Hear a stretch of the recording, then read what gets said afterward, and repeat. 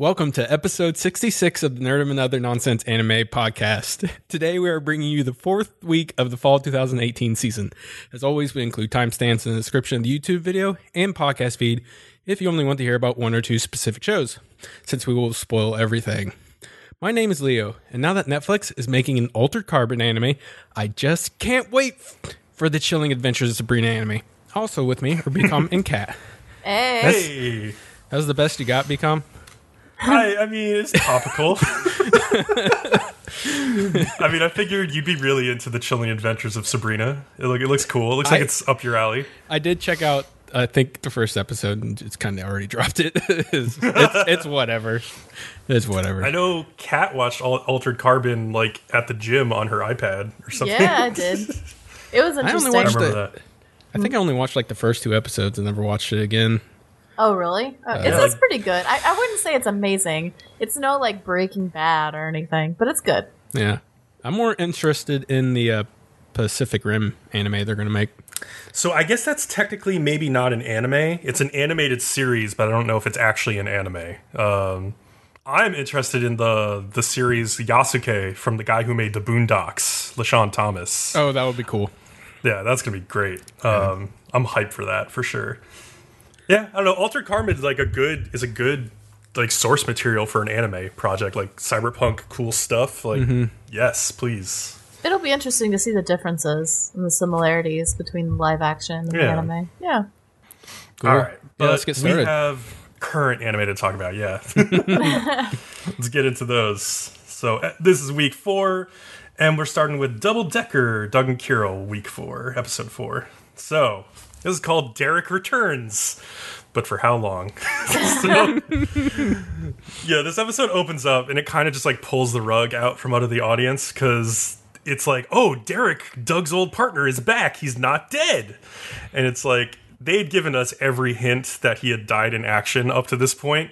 And like Kirill's just like, what do you mean he's not dead? Like, and he thinks back and he's like, oh, they never actually said he was dead. Right.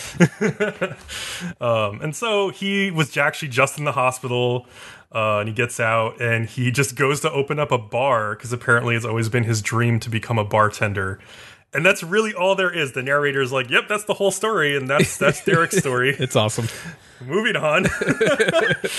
So instead, this episode kind of focuses on some of Travis's angels, as they call them, like Charlie's angels, of the women of 7-0. So, yeah, Travis jokes that he's gotten a request from above, quote unquote, to see more of Pink and Rookie. I think we know where that came from. I think Leo made that request. I did. Yeah. So I also Sophie, requested that Deanna does rock climbing in her off time. Oh, yeah, she does. Yeah, she that's does. pretty cool. Except whoever drew her roped in apparently wants her to die. Oh, really? Is that just like not going to work at all? No, she's not even, the rope's not even clipped into the wall. It's just tied to something up top. All it's going to do is guide her in a straighter path to the bottom when she falls. I don't know who did that, but Yeah. yeah, if it was right, you would see like actually 2 ropes there. It'd be 1 rope, but it would be doubled as it looped from the top back down. Well, that makes sense. Yeah. Yeah. Okay. So, yeah, Sophie has apparently used her feminine wiles to get them a tip on this host club that is selling Anthem. A bunch of handsome boys selling Anthem. So the only problem is the case is technically under the jurisdiction of the Drug Control Division because they don't have proof that Anthem is being sold yet. They just have a tip. So any drug cases are supposed to go through this other division, and so they need to kind of be careful not to step on their toes. So they go to the club. Deanna goes with Kay, and Deanna gets very into character at this host club. Like, she's awesome. This is what Kat would act like at a host club. I think she would definitely. Yeah, that's what I would do. Let's not taking lie. company money and pouring champagne bottles on top, like shirtless boys. Is it a shirtless boy, or is he just straight up naked in that giant champaign glass? I think it's left to your imagination. I think he's naked in that champagne glass. Because this host like climbs into this big ass champagne like bathtub basically that is a champagne glass, and she's just like pouring it over him, and I'm like, that dude's naked. Like, yeah. This is also like, what a terrible waste of champagne. Like, That too. I mean, come on. yeah. Yeah. Come on. Whatever. It's fun. So they attract it because she's acting all like a big honcho. Like, they attract the attention of this guy they'd been tipped off about, like they think is the Anthem dealer. And he takes them to a back alley to offer them drugs. And this is where Deanna kind of gets ahead of herself because she assumes he has Anthem on him. And he doesn't. Like, she like pats him down and finds that it's just normal, everyday drugs, you know? And still, Deanna, like, wants to arrest him, but Kay is like, no, he's not in our jurisdiction. We can't arrest him. And Kay kind of gets distracted. She's holding the gun on him, and he, like, knocks it away. And then he runs around the corner. And then Kay is just telling Deanna, like, we can't shoot here. Like, if we shoot, like, it's out of our jurisdiction. We get in, like, huge trouble. So the guy gets away. And, like, Deanna's, like, kind of bitchy about it. She, like, really lays into Kay for letting this guy get away. But they're kind of both equally at fault. Like, don't you think? Because, like, Deanna is the one who acted too quickly and lost her cool, basically. So, I don't know. I think they're both at fault there. No teamwork. So, yeah, Kay... Oh, yeah. Kay heads to the bar with Kirill and the others, which was supposed to be for Kirill's welcome party, but Deanna's not there, so instead it just turns into, like, Kay drunkenly complaining about Deanna. And I say drunkenly because, like, the show makes it very clear, like, she's drinking non-alcoholic beer. Yeah. Like, it says it twice. It's like, non-alcoholic beer, and then it's like, there's no alcohol in her beer. Like, just, like, reinforce the fact that she's just acting drunk as, like, an excuse to complain. And she's just upset because Deanna clearly doesn't want to partner. And even when she does, like, work with her, she has, like, a completely different style from her. And Doug just tries to explain, like, Deanna, like, has grown up, like, in a rough way. Like, she's made it through a lot of rough times, and this is the best way she's found to survive. So maybe you can learn something from her, basically. Meanwhile, Deanna goes to a different bar, to Derek's bar, Doug's old partner, and he tries to explain, like, the double-decker system and what's beneficial about it. He's like, well, you don't have to do as much work, and you get all the credit for anything your partner does as well, and they back you up.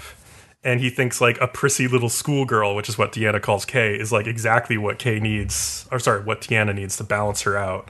And then there's, like, a brief moment where, like, off screen, Derek also tells Deanna why he quit 7-0.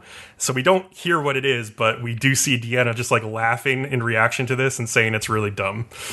So I'm curious to find out why he left. But yeah, things change really fast in the second half because Kay goes to one of her old instructors from the Drug Control Division, this guy named Gary, and asks him as a favor to check out the host club because they've gotten into this mess. Gary or Gall? I think it's Gary. Yeah, it's Gary. No, only you would get that. It's a Destiny joke. Oh, God, you're right. God damn it. That's such like a niche joke. Like, It's very niche, yes. like 10 people will get that. That's funny. So he agrees. But it quickly turns out that Gary, or Gall, is corrupt and has been working with the host club to sell like fake stimulants in place of real Anthem. And so he actually chooses to sell real Anthem to like idiots because it has a 30% fatality rate when you take it. And then he chooses people he wants to survive and gives them stimulants instead and makes them think that they're chosen by Anthem because they didn't die. So it's a curious thing. Yeah. So Kay is taken hostage, and then Yuri and Kirill, who were trying to follow her, are also taken hostage. They just like show up there kind of out of the blue. I guess they're sent by other people, like saying like you should go check on her. Gary asks Kay to make her friends bring them an anti-AMS bullet sample, which would be like worth a fortune to the people trying to fight the effects of Anthem because it's like the only known cure, I guess. Mm-hmm. And I guess it's kind of weird that 7-0 seemed to have a monopoly on this like bullet thing. Like that seems like, I don't know. It seems like you would have like doctors who would have access to it too or something. I don't know. I thought that too. It was a little odd. I was like, why do they only have it? Yeah. That's like, yeah, it's a lot of responsibility. So Gary gets Kay to call Deanna to bring the bullet over and tricks her into like thinking it will lure on the like that kingpin person, Esperanza. But that was all set up. And so Gary then goes all stupid bad guy villain, character and tries to shoot Deanna at the meeting. But like Deanna jumps into her car and then gets the drop on him when he lets his guard down. Gary uses Anthem to become a monster and grabs Kay, threatening to kill her. But like Kay like sees Deanna lick her lips, which is like she recognizes this as a sign that she's about to make a move. What's funny, this show shows her doing that like 3 different times from 3 different angles, and I'm like, okay, I get it. You're sexualizing it. Yes. It's like this could be something else. We know. So yeah, I mean like. Kay sees that. She's like, oh, I have a chance. And so she like blinds Gary with a flashlight, and Deanna like climbs up Gary and like gets him to release his grip on Kay, and then eventually jumps back up and like shoots a bullet of medicine down his throat, taking him down.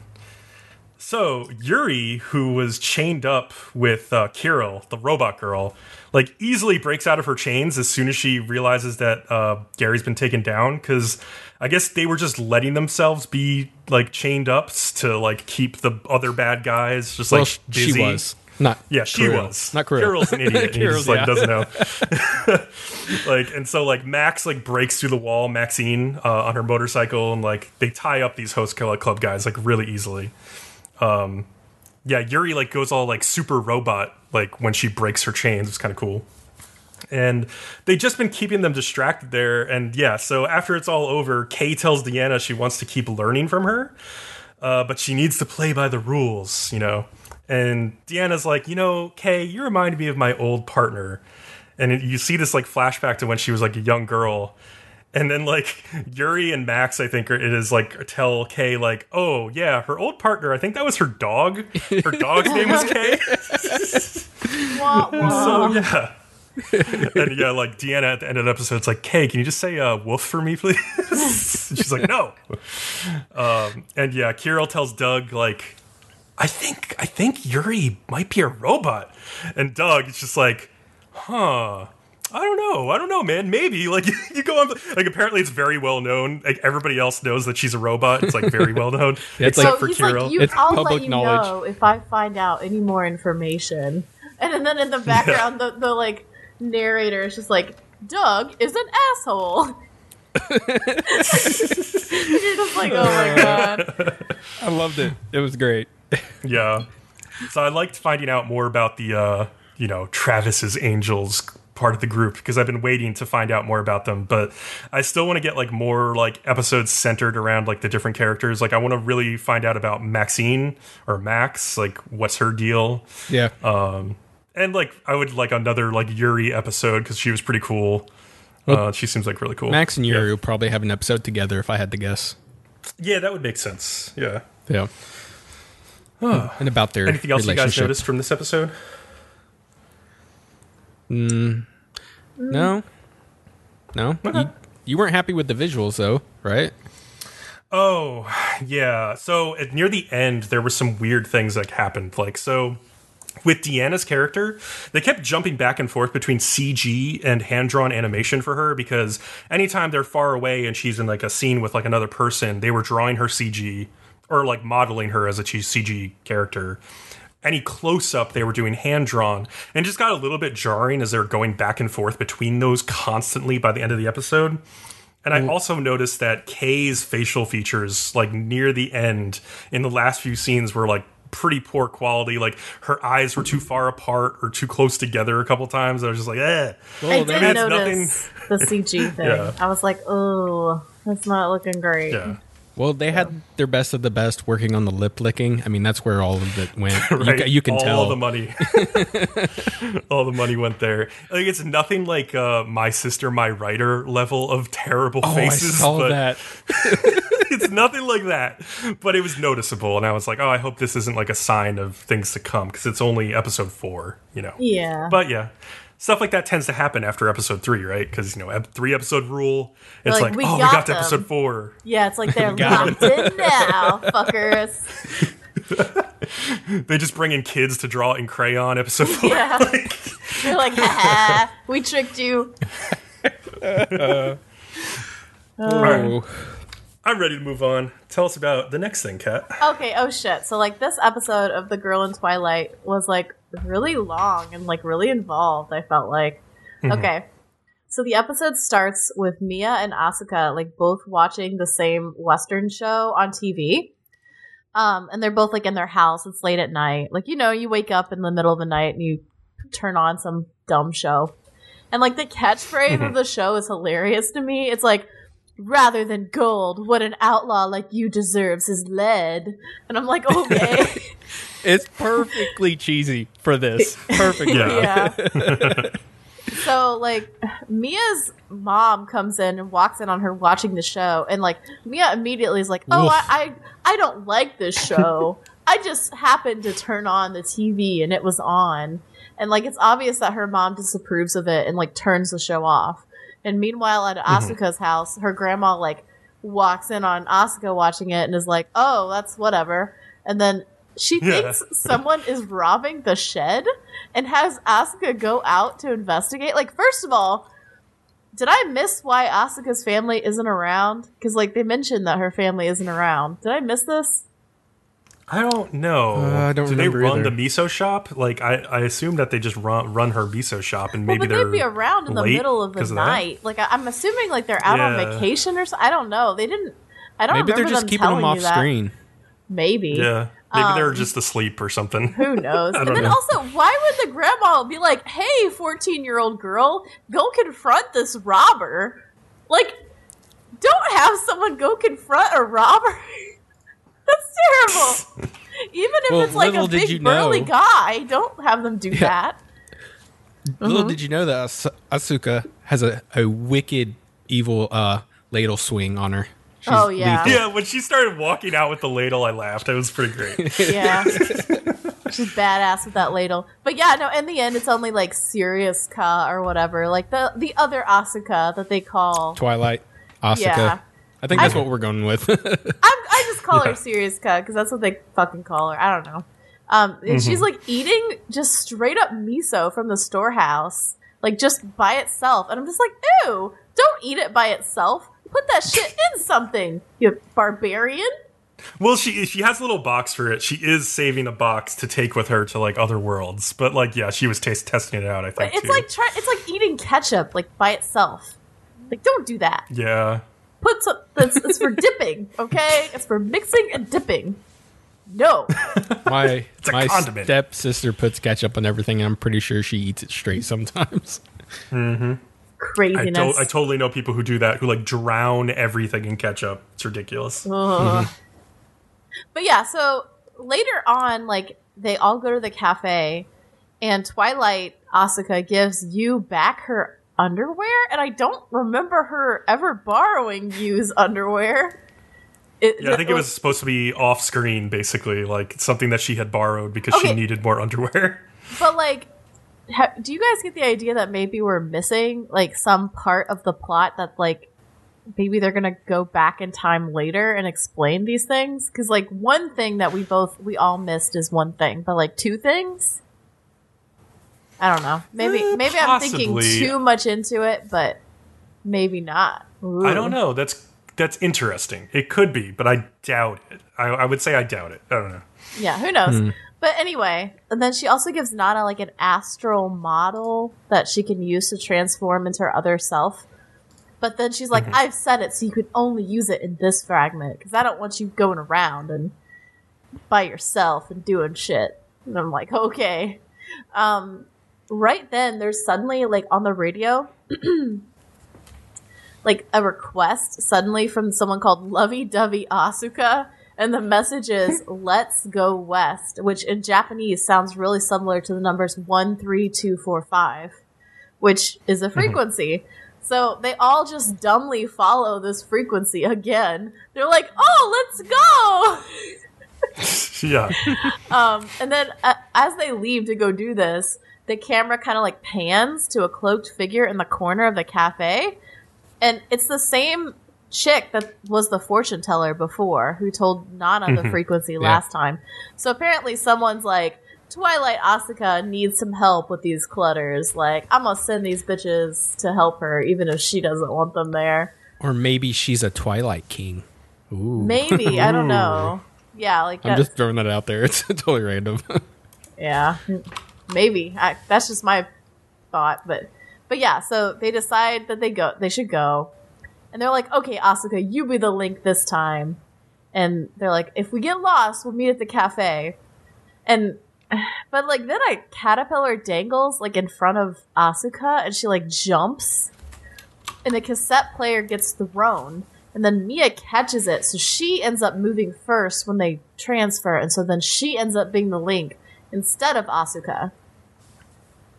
And then also, the new fragment world that they transfer to is just a Western world, just like the show they were just watching. Oh no, so that was weird. So what Nana describes it as the time, like America around the time of Naosuke. So I had to look that up because like I don't know who the hell Naosuke is. So he was this like really important political figure in like the late 1850s in Japan. So this is like a really weird way of just saying it's like, oh, it's America around the late 1850s. Oh, it's like the Japanese way of saying that, like in a way that everyone there would know. Okay, interesting. Exactly. I was like, what? Yeah. But yeah, so Mia overhears like when she gets to the other world. She's the Link. She's sort of sitting in the cafe, and she overhears this world's Asuka, who is a bounty hunter, asking Yu, who is like working at the cafe, about these two women outlaws who she's like looking for, and Yu hasn't seen them.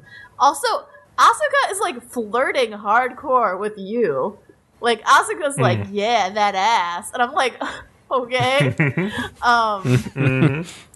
But yeah, then in her mind, Mia's like, oh, in this world, Asuka and Yu don't know each other like they do in our world. They aren't childhood friends. And like also Asuka is really different. Like she's very stubborn and like badass here. I don't know. You find out later, like, it seems like every time Asuka and Yu in one of these fragments don't know each other, they, like, immediately are sexually attracted to each other. It's weird. Interesting. Yeah. Okay, and as, like, this world's Asuka leaves the cafe, she just randomly fires her gun twice inside the salon, which is, like, fucking dangerous. She was shooting the wanted poster. It doesn't matter what she was shooting. Chloe. She was inside a fucking building. You don't shoot your gun in a building. She wasn't shooting randomly. But still, you don't do it. That's like gun safety. This is the Wild West. You get away with wild shit. No. Come on. Yeah. No. Okay. Anyway. So then later, like, Yaji Sensei is playing poker with some other dude and cheats him, and they start fighting. And then Mia is urged to break up the fight since apparently it's her job, but she's like too pussy to do anything. So then luckily Sheriff Hakuma arrives and is like, what's going on? And like immediately breaks up the fight. And apparently we find out Mia is the sheriff's deputy, and they go off together to do something that the sheriff's like, we need to do this. And like weirdly, just as Mia leaves, the rest of the gang get to the cafe. And then the Yu of this world at first is surprised, thinking that like Asuka has caught Chloe and Nana. But then like the regular Yu, I'm going to call it like the people from the original world, the regular one. Because otherwise it's going to get really confusing. Really tough. Yeah, like, I understand. The struggle is real. Yeah, so regular Yu waited outside. She didn't go in with the other three because she's like, oh, Yu is like, this world's Yu is already in the cafe, so I better not go in there because it's going to be weird. So you've got the three of them inside, Yu waiting outside, and then this world's Yu inside. So picture that in your brain. You got it? No, it just broke. No.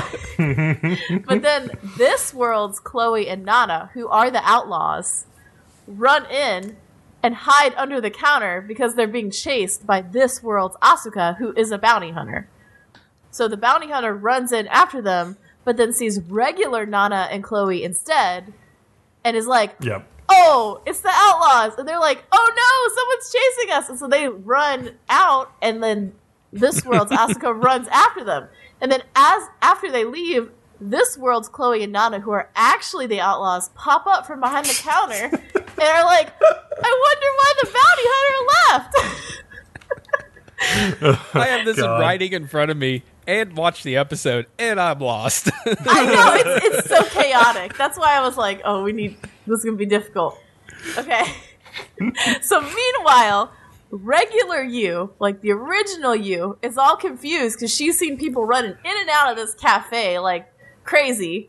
And she's like, what the fuck is happening? So she goes inside the cafe where regular Asuka is yelling at like the outlaw Nana and Chloe from this world. And she's like, why did you come in here and you fucked everything up? And then of course you enters and then everyone flips their shit because now there are two yous and everyone's like, what? Like, and it's just even more chaotic. And then this world's Asuka catches regular Nana and Chloe and takes them to the sheriff's station to collect the bounty. And obviously that he's not in because he's with Mia doing some whatever the fuck they're doing. So they have to wait. And regular Nana tries to convince this world's Asuka, the bounty hunter, that they aren't the bandits. Like that the bandits are like different people. But it doesn't work. So that sucks for them. And then at this point, we learned that everything in this world is apparently decided by duels. Like, there's even TV shows filmed, and they're like hosts that are called judges, where people just like duel live on TV and like kill each other. And then there's like this scene where Hakuma and Mia are like watching one of these things take place, and it's with Judge Hishi, and like they comment that Hishi is like losing popularity. I guess this will be more. I feel like this is gonna come up later. Mia She's like the Judge Judy of this world. That's what I thought too. I was like, well, the hot Judge Judy, because she's like young. Sure. Yeah. So Mia asks the sheriff like why they need us if everything is decided by duel, and he explains like duels are only for civil matters, but if there's like evidence of a crime, people can be charged without a duel. So it's the sheriff's job to find evidence for the crimes. I don't know, like, and I just thought to myself, like, how intense would things like custody hearings be? Like, since that's a civil matter. Oh my god! Like, if everything was decided by duels. It would be a lot shorter, that's for sure. Yeah. Just have like a lot both less people attorney's fees. stand like on either side, and the kids like in the middle watching, and then just whoever gets dies first, like the other one gets the kid. Damn. Yeah, this whole setup reminded me of a couple episodes of like the original Kino's Journey. Just it's like the kind of thing that they would run into, like, or like the Coliseum episode of Kino's Journey, where it's like you settle things like by like winning in the Coliseum, but or like the town that they go in, like the new Kino's Journey, where like everybody can shoot everybody, but you know, like people don't like it when you actually shoot people. Like they are like luring bad people there to shoot them. Oh, there's like the town with no laws. Yeah, exactly. Yeah. Right. So this reminded me of that stuff. But yeah, it's interesting. Yeah, no, it is a really interesting kind of world. And then so this world's Asuka serves regular Nana and Chloe some like pastry thing as dessert. And they're like, well, we know she's still Asuka. She served us dessert as dinner. And we find out she became a bounty hunter in this world because her parents died like really young because of all the duels, and she needed to support herself. And then you find out this world's Mia is like much more assertive than like the regular world Mia, and I think Mia is kind of surprised that like her alternate version is very strong-willed and everything. That her breaking that mold will be what gets her cassette tape or whatever. That's definitely what's going to end up happening. And you find out this world's Nana and Chloe, who are the outlaws, are taking care of like a bunch of kids who don't have parents because of all the duels, and that's why they robbed the bank. And they ask like regular. So I really liked that, because that made a ton of sense. It's like, well, if all these people are going to kill each other in duels, there's going to be all these children left with no parents, and that's a great reason for why they would be like robbing banks and like trying to help kids. Like that was awesome. I liked that twist. Mm-hmm. Yeah, it's a good twist. And then they ask regular Asuka and Yu if they'll like help them tomorrow rob another bank.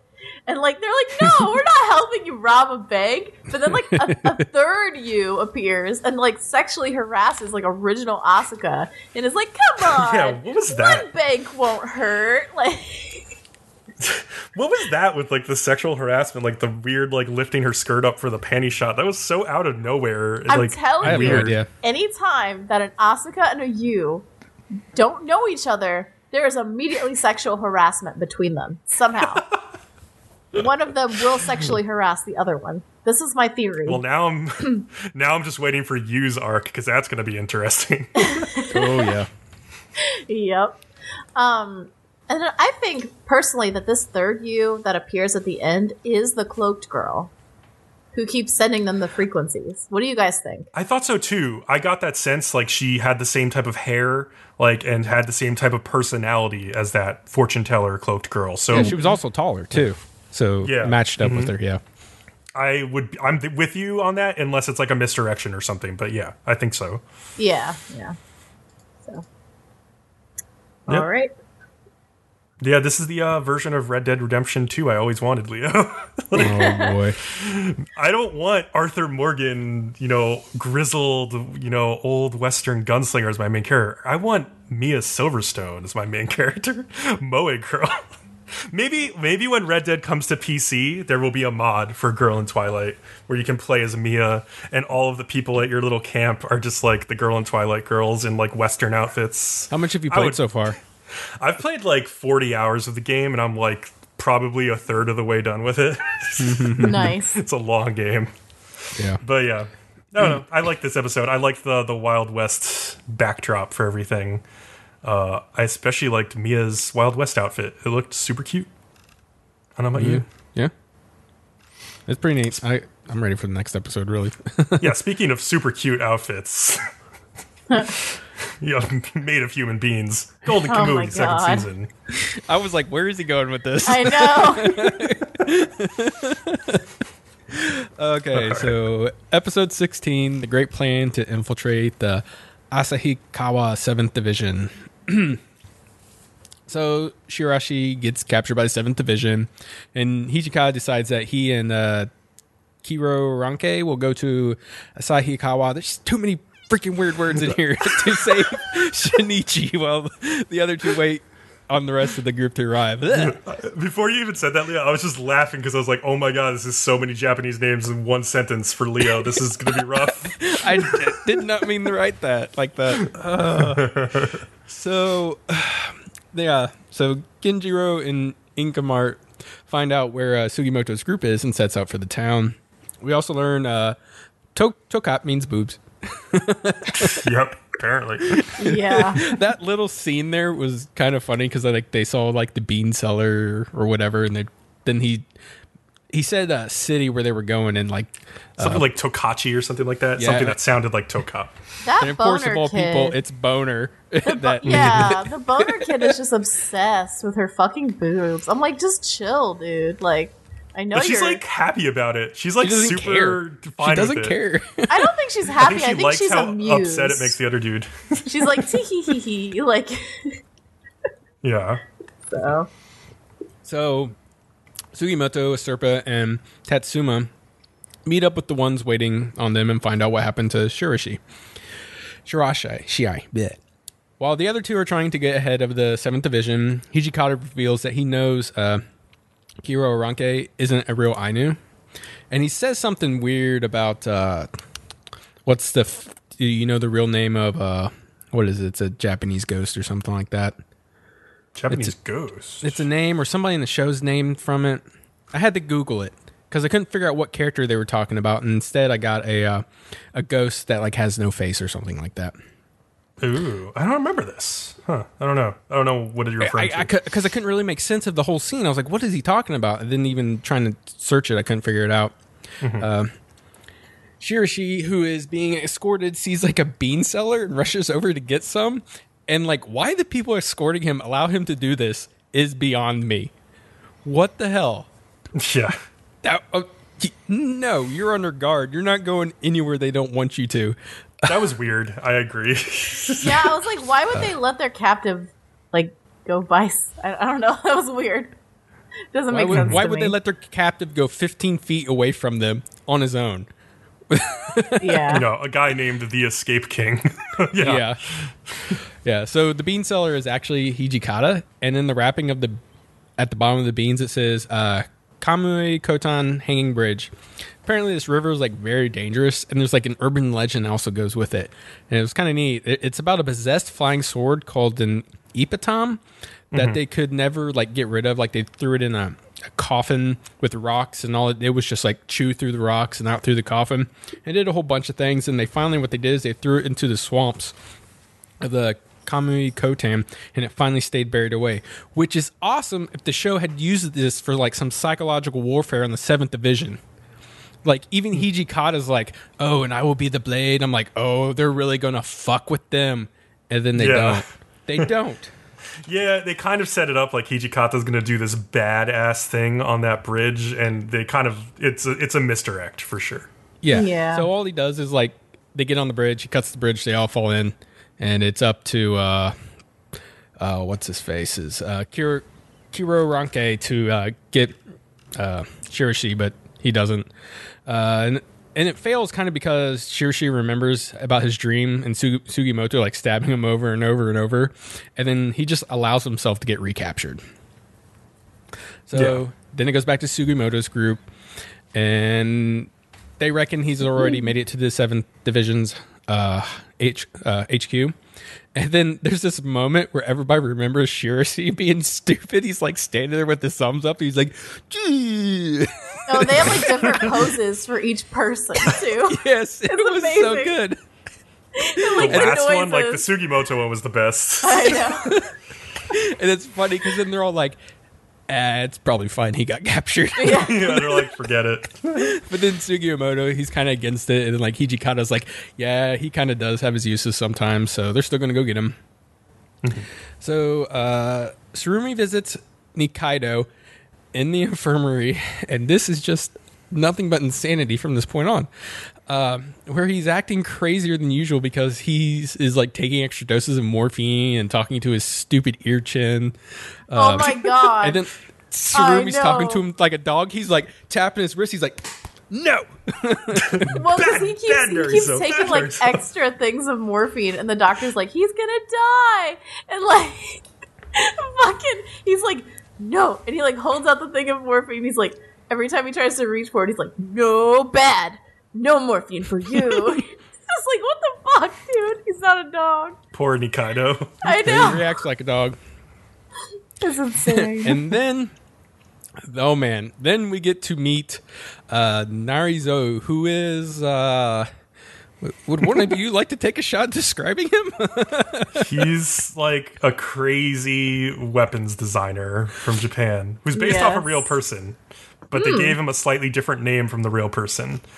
Like, I can tell you who this guy like is based off of. He's based off of this guy named Nariakira Arasaka, who is like an extremely famous Japanese weapons designer from that time period. Because, as they talk about in the show, he designed the Type 38 Arasaka rifle, along with this guy Kijiro Nambu. And they started using this rifle at the end of the Russo-Japanese War, but they used it like all the way through World War II. Like, it's extremely like common to see that on like Pacific Islands during the war. And so, yeah, like he's pretty legendary. Huh. But okay. like, they made him like super goofy, Leo. Like in this show, like he's so goofy, and I think that's like, partially why they he has changed no his hearing name. anymore because he keeps, having guns Working like with shot explosives. near him. Yeah. Like, yeah. Yeah, so the shit these two talk about is pure insanity. One of the stories I liked in particular is Tsurumi praising Narizo on his creation of the 28 centimeter howitzers that didn't discern from friend or foe and created beautiful showers of rain of blood that he got to rain. wonderfully run through. Yes. I was like, I threw it in the chat, and I'm like, the shit I'm writing for this episode doesn't even make sense in context. Well, and Tsurumi like says insane. some weird shit that's like poetic but also fucked up. Where he's like, beauty is the same as power, and like you think on that for a second, you're like, and then he's like, and I thought that the showers of blood rain were beautiful as I danced through, and then you're like, what the fuck? Like, Sarumi, it's like a theme with him this season. Sarumi is very good at flattering people who are involved in like very evil endeavors, but like don't want to think about it that way. Sarumi is like very good at encouraging them to just keep going. Like everything you're doing is wonderful. I love you. It must be the lack of his frontal lobes. yes. Sarumi eventually asked Naruto to help a friend of his who got attacked by a bear. Basically, it's Naruto makes a prosthetic leg for Nikaido that can shoot 3 rounds worth of buckshot out of the bottom. Yep. Jesus, this show is just reaching new levels of sanity this episode. And there's also become, I don't know what the lady walking into the room was even about at all. That was so weird. I thought know. it might be like, that. Meet my friend, and then this random person comes in, and then it's like, not her, this person. You're like, what the fuck? Just like Sarumi just shoves her out of the way, right? Like, who the hell are you? And but like, I thought it might be the as Master of Disguise from later in the episode, but I don't know why he would have been there. They don't talk about it. Yeah, I did think that too, but I don't know either unless this is going to come up later somehow. Maybe, yeah. Yeah. So Hijikata introduces everybody to a man that was locked up with him that was a marriage fraudster, and also he has one of the tattoos on him also. They need him to get inside the HQ and find out where they are keeping Shirashai. They decide he will impersonate the warden of Abashiri. His name is Inudo. After they hear a dog, he's like, Inu? Yeah. So then Lanaga uses her mad skills and transforms him to look just like the dude. And then Asurpa kind of falls asleep during all this, and like Hijikata, picks her up and puts her in her lap, and then that's when Sugimoto's like, "Oh shit, you're that guy from the Longhouse, and you probably Shirashi has probably been working for you the whole fucking time." And then they're like, "Sugimoto, are you going to kill him?" And then like it turns out Asurpa woke up a little bit ago, and she's like, "Please don't kill somebody if it's unnecessary." So It's like, whoa. Because like Sugimoto's like, if somebody betrays you, they'll betray you again and again, which is not, necessarily like the wrong thing to say. And Serapha's like, I don't want to kill him though. I don't want you to kill him. They figure out which part of the base they need to infiltrate and who to meet with, and then they send in the marriage forger, and I'm pretty sure it's Sugimoto under that weird mask because you can see the scar across his lip. Huh. Okay. Yeah, that's what it looked like to me. But like he says something like really weird. It's not even a word, I don't think. But so I don't know about you, Kat, but I'd be Inkamar's Gigolo. Yeah, I was like, why does he think that he's Inkamar's Gigolo? Like that old guy. He's like, oh, you're a Gigolo, and I'm like, how did he get that idea? I guess ladies like Inkarmat just attract a certain type of man, I guess, usually. I don't know. I don't know if she's like, oh, of course she's a prostitute. I don't know. That's the only thing I could think. Maybe it's a lipstick. Yeah. All right. I'm pretty much tapped out on that one. I'm ready to move on to Run with the Wind. Yeah. Run with the whining, as Leo says. Well, with your whining, that is, Leo. You fucking baby. Yeah, constant Leo I was whining. actually waiting for you to say that, Kat. Of course. So, episode 4, Shadows That Don't Fade. So, this episode begins with a flashback of Kakeru running in his track meet when he was back in high school at Sendai Josei. And it turns out Kakeru has a friggin' terrible track coach. He's one of those guys who's like, I'm going to isolate the star of the team to get everybody else to like come up to his level. And it's like the worst strategy ever. It always backfires. Works. It reminded me of the cheerleading anime that like we did an impression on. Like a similar thing happened. Actually exactly the same, you're right. Yeah. It was interesting. Yeah. Doesn't at one point he have all of the rest of them like run? But he doesn't have him run. Like, that's just a recipe for disaster. It's terrible. And if you're Kakeru in that situation, you go run with them. Like, you can't let that happen. Like, you have to just go run. What cheerleading anime are you guys talking about? Anima Yell from our impressions of this season. Oh, because Kat said we reviewed it. I'm like, we reviewed a cheerleading anime? Yes, we did. When did we do that? Yeah. That anime is super cute Was and it really that fun. bad I completely locked it out of my memory? I it think was you just fine. didn't It like was the just like- cuteness of the girls. You're like, oh god, Oh, I It can't wasn't do like it. that watch anime, remarkable, yo. but it was fun. It was fun. There's also like a lesbian confession of the third episode of that show, which is pretty cool. Like something you don't see all the time. So And BCom was Pretty cool. on that like a hound on blood. He smelled it. He was like, yes, I have to keep watching this. He wanted to let us know. fight, win.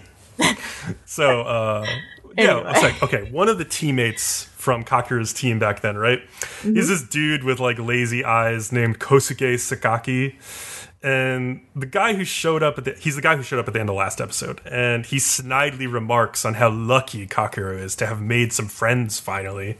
And so Kakeru like squeezes his fists a little harder. Kakeru is always squeezing his fists. He's gonna have like high blood pressure one of these days. He's he needs to calm down.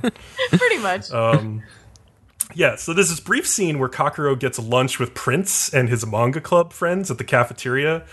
And the only thing that really is important from this is that like they're like ousted from their table by a bunch of rugby guys, and Prince obviously like doesn't like this. And that'll come to play kind of later in the episode, I think. So then we get inside Kakeru's head a little bit, and it shows us that he hates the part of himself that stole bread from that convenience store. Like he's sort of thinking back on it, and he sees himself like doing it, and he's like trying to tell himself like, what are you doing? You're so pathetic. Why would you do this? And everybody around him he feels has been pushing and prodding him to run, and asking about his past has been weighing on him very heavily. And so he's like running at full speed, just trying to like get away from all these thoughts. And that's when he barrels like full on into Hanako, the girl. And so Hanako basically lets Kakeru know how excited Haiji is to be running with him. She's like cleaning like the bruise of her knee in this like nearby park from like a little fountain. And like she says that Haiji said God might actually exist after all, after meeting Kakeru, which I thought was interesting. It might give you a sense of like what Haiji's beliefs are. And Hanako just says all she knows is that Kakeru is really fast and he should just like get over himself. So Kakeru's like, I can't do anything but run. And Leo like probably cringed at that moment. But yeah, that's like kind of his insecurities coming out. He doesn't think he's good at anything except for running, and running is related to all this past trauma with him, and so that's why he feels like useless at the moment. So yeah, Haiji spots Kakeru in the park with Hanako and walks home with him. And Kakeru is like, Haiji, can you just give up on me? Like, I don't want to be part of this. Like, I can run alone, but I don't work well with others. And Haiji insists that even though Kakeru runs by himself, he's not alone. He's always running with someone else. And Kakeru doesn't understand what that's supposed to mean. I don't understand what Haiji- that's supposed to mean, because I was like, what? Yeah. I don't know. The only indication I got was that Haiji glances up at the clouds before continuing to run home. And I'm thinking, is he implying that God is with you? Or is he implying that like some other person is like looking down on you and you're running with them? I don't know. I'm sure we'll find out more. The show is called Run with the Wind. Maybe you're running with the wind, the god of the wind. I don't know. Ooh, we'll I don't see. know. Yeah. It seemed very But, like touchy-feely or whatever. I don't know. I guess we'll see. yes. Yeah. We'll see. It's probably like some spirits of I don't know. We'll see. Maybe it's just God, like I said. I'm not sure. So the guys all go for another practice 5,000 meter run with Hanako timing them. Kakeru gets there first, and then Kosuke shows up again, his teammate from high school, just to like keep insulting him. Apparently, He's like, And so I when found Kakeru- this bitch. yeah. I'm not gonna let him go. Like, he's one of those people who just can't stop himself from harassing someone. I don't know. Yeah, I guess he feels like he has unfinished business with him, because he gets angry with Kakeru, and Kosuke asks like, are you going to hit me again? Clearly implying that things went down between them in the past. And so the rest of the guys finally finish, and Prince is the last one, and he's gotten his record down to under 35 minutes, so he's making progress, guys. He's gotten there. More importantly, he's Sure. faster than the butterfly now. Yeah. Oh my god. No, Yes. What really made me laugh is like Haiji is encouraging Prince with manga like quotes and stuff from like his favorite anime or manga, and like who hasn't gotten inspired to work out by like an anime or a manga at some point? Like I know I have, so I thought that was hilarious. That was good. Yeah. For guys, just go watch JoJo. You'll be like, I'm a fat piece of shit. Yeah. So, like Haiji sees Kosuke and like goes over to him and finds out he's from Tokyo Sports University, where they're going to be running to set qualifying records at a track meet in 1 month. And so the rest of the guys try to stop Haiji, but he continues blurting out like, "Oh yeah, we're trying to qualify for the Hakone Ekiden." And Kosuke's just like, "Are you joking?" Like He's like, are you fucking with me or not? And like he goes to Kakeru, is like, aren't you embarrassed to be running with guys at this level? And that's when Prince, who is face down in the grass, still like exhausted, has his big moment, because he's like, it's always about fucking levels with these people. And I think he's thinking back to like the rugby guys who like bully him as well. But he just says like how much he hates the people who criticize you and what you try to do, and he hates it more than he hates like running, and he hates running a lot. Let's be honest. And he's not sure if any of these guys around him are his friends yet, but they accept him and they recognize his worth as a person. And that means so much to him that like he just can't stand these people talking about like, oh, you're not on my level. And yeah, I think the idea of like the characters who are still running despite their protests is that like actions speak louder than words in this show. And like, yeah, I think that's partially where Prince is coming from too. Like the law student who like is protesting that he doesn't want to run and all that stuff. Like, you're supposed to understand that they really want to push themselves, and like even Prince is inspired by this guy Haiji and like all the people around him, and they want to know that they can be part of something great even if they won't admit it outwardly. And so you can see that finally coming to the surface with Prince, which was pretty cool. So what do you guys think? I also thought it was interesting how you see Kurihara get angry that his friends are being insulted, because you see that like they're starting to mean something to him. Like, oh, you know? yeah. Mm-hmm. That was cool. Yeah, everything else I already said. So, yeah. To quote Cheryl Tuns from Archer, "This is so boring and forever taking." You're just being a little bitch, Leo. Fuck off. I mean, they're just like setting up the characters and stuff. Like, I don't know what you want to be happening at this moment in the show. Like, what you want them to be like already in the race or something? Like, I don't understand. I want them to be a different show. You just want to be annoying, is what you want to be. That's yeah, okay. Pretty much. Yeah. All right. No, I'm honestly just fucking bored out of my mind watching this show, and watching something that I find boring, it just like makes you angry. Well, yeah, I understand that. Like, you know, well, listening to Draku you whine makes boring. me angry. All right, let's take a break and hear from some commercials from our buddies. Okie dokie. Yeah, we'll be back. Hey, do you like wrestling? Whether it be in a bar, an arena, some weird place in Asia, or in a stadium? Or the occasional penis plex? Well, if any of these things might tickle your fancy, anywhere in between from penises to wrestling, you can come and check out our podcast. Our podcast name is Smack It Down. We talk all things WWE, New Japan, anything else in between. I'm Jay Silver. I'm Corey Gold. And we look forward to you joining us. Happy Rusev Day. Happy Rusev Day indeed. Warning, the following clip may contain descriptions of explicit behavior conducted by Bishi boys. Now, that's not to say he didn't get physical. Quite the opposite, in fact. Our boy Kent was researching all the ways to please a woman. Pulled his lever. And he put some of that learning into effect, if you know what I mean. Let me give you a scene from the show that I really quite liked. My research shows that women find it pleasurable if men place their fingers here, then apply some pressure and begin to rub that area. Do you enjoy that? Is it giving you pleasure? Please respond. I need verbal... Please respond. I gotta get this out. Get it out. Please respond. I need verbal confirmation that this is something that you enjoy.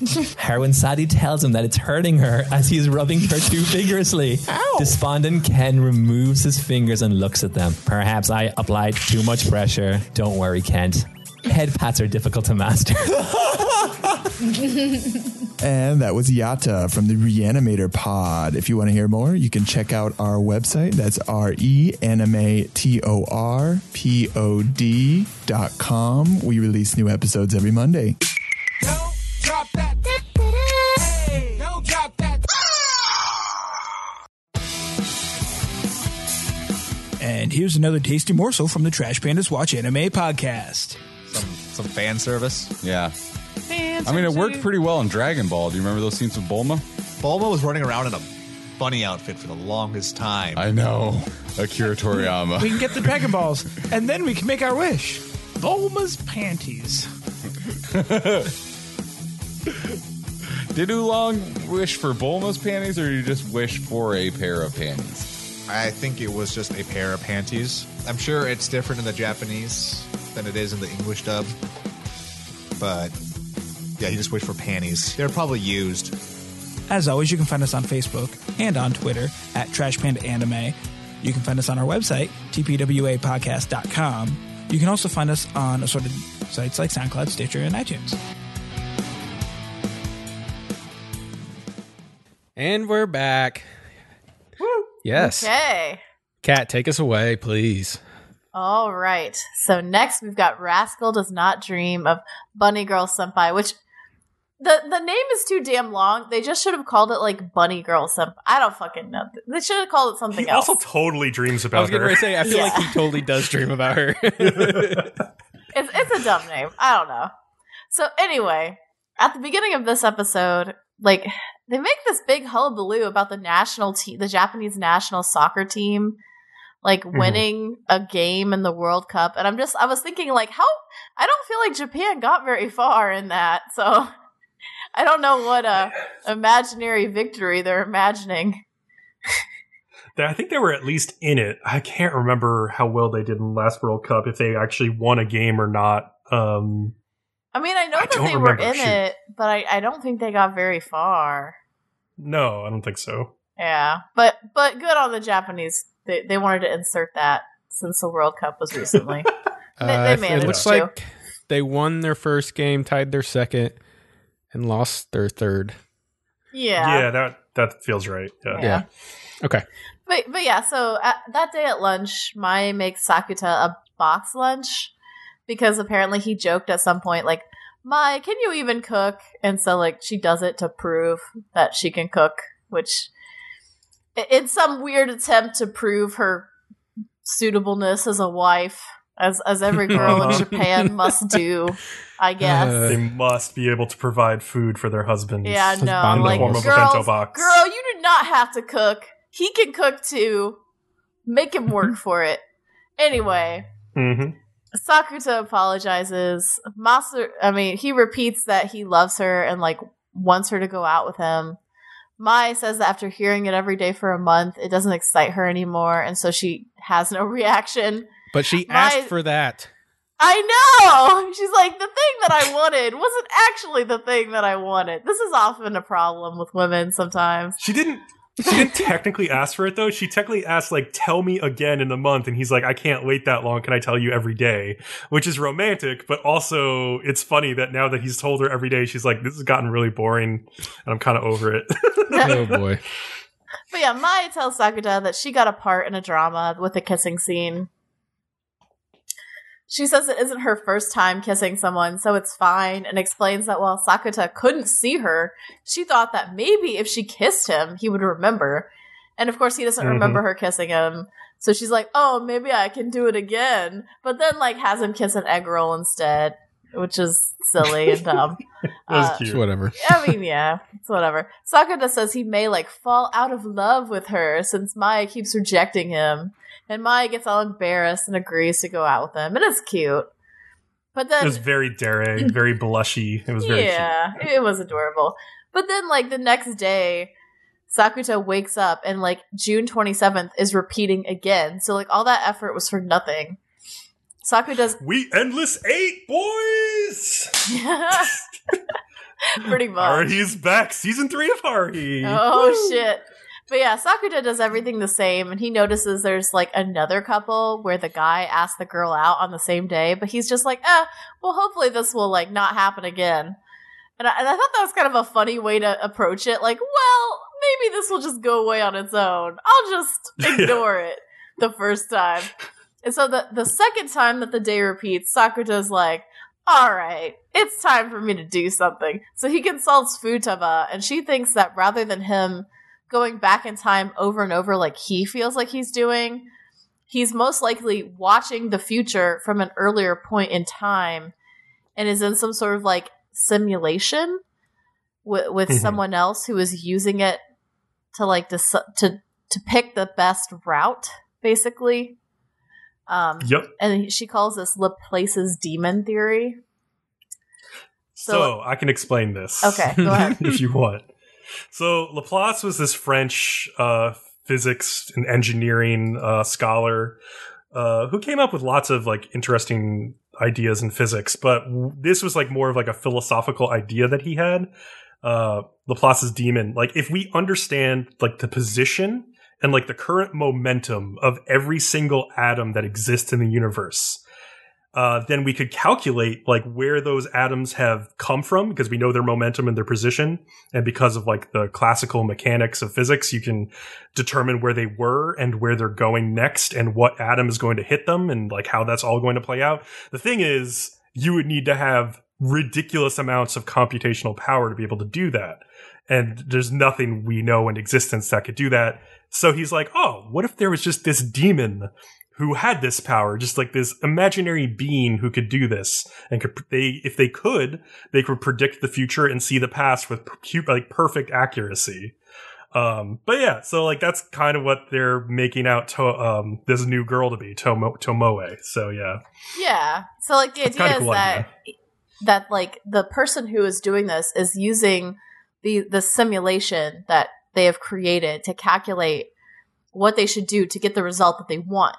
So Sakuta needs to look for who is acting differently so that he can tell who it is who's making the simulation. So, but I have an issue with this because it's like, why would he be the only one to notice being in the simulation? Like, why is he trapped and aware specifically? It doesn't make sense to me. I don't know. They need to explain better. Because he is protagonist Kun. He is MC Kun. They better have an explanation. He is also a demon. Eventually. That's all I'm saying. You didn't question it when you singled out for Mai's case? Well, I did, but like I figured maybe it's because he's like particularly obsessed with her. But like now that it's two, like they better quickly come up with a reason. Otherwise it's going to get annoying. So that's all I'm saying. That's true. He's just the main character. Well, there has to be something else other than that. They'll come up with something, I hope, anyway. So they find out that Koga, a girl in his class, is the one doing it. But she doesn't really know that she's doing it. She has like an adorable country accent. I don't know if you noticed that. It's cute. Oh yeah, it's very cute. And now Toyama is voicing her, and she does the best cute voices. So yes, you would know that. Okay, he would know the lollipop voices. Yeah. So she also sings the ED for the episode. Like, so it's the same song, but it's sung by Nao Toyama instead of the other voice actress. And Nao Toyama is so good. She's so cute. Oh my god. Anyway. Now that BCom has like had a weird orgasm over how cute she is. Squeeze! Okay. Sakuta asks if anything traumatizing has happened recently to Koga, but like all she can say is that she gained some weight recently. And he's like, oh, it's fine because your chest needs some meat. And I'm like, dude, that's shitty. That's fucking shitty as fuck. It was a funny way to put it. He's like, you're on the slimmer side, but like your chest could use some meat. And I was like, wow, that's okay there. Let's calm down, Sakuta. Yeah, no. And then the red-haired guy comes in who like asked her out the other day. And Sakuta and Koga hide under the podium in the classroom. And like this is clearly what Koga is avoiding, or rather like who she's avoiding. It's this guy named like Maezawa. And it's Koga's Koga's best friend Rina has a crush on Maezawa. So she's in this situation where like she doesn't like him, but he wants to ask her out and she knows this, but like if she says no, the entire class will hate her because he's really popular. But if she says yes, her friend will be upset with her. And so she can't do either thing. And so she's fucked, basically. Yeah. So Koga gets upset and knocks the podium over that they are hiding under. It ends up like on top of Sakuta on accident. And then like Maezawa comes back in because he hears this loud noise and sees them. And he says, so this is what you had to do. You have poor taste in guys, which I took this like two ways. So the first way I took it is that he might be referring to her text saying she was busy. But he might also have known that she didn't want to go out with him and was avoiding him. And like means this is what she did to get out of it. Which means he knew that he was pressuring her. But I think the second one is more likely because like it's so obvious that she doesn't like him. Like her body language, you know what I mean? Right, yeah. I don't know, but maybe he is clueless. I don't know. But it could be either way. I mean, for all we know, this is the first time he's ever asked her. He gets to at least ask her once. And like she's so distraught but if a girl by is it that constantly like, trying to avoid you and like looks uncomfortable every time you're near her, like you kind of get the idea that she probably but we don't know if that ever happened.